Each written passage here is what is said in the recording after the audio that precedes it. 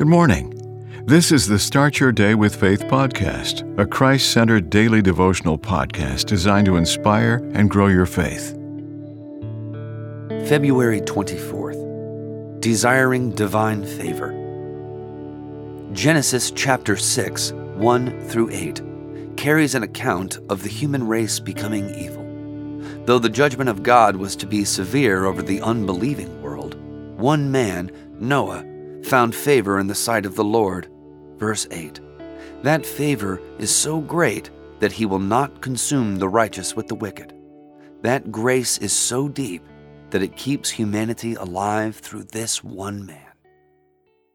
Like Noah, all believers can touch the heart of the one whose eyes go to and fro looking for who he can bless.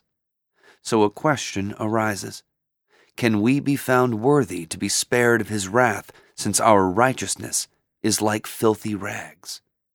Yes, by tapping into the righteousness of our kinsman Redeemer. Therefore, let us ask for grace to A. Desire divine favor, the type of favor that God bestows upon those who diligently seek after him. B. And pray Psalm 90:17. Let the favor of the Lord our God be upon us, and establish the works of our hand upon us.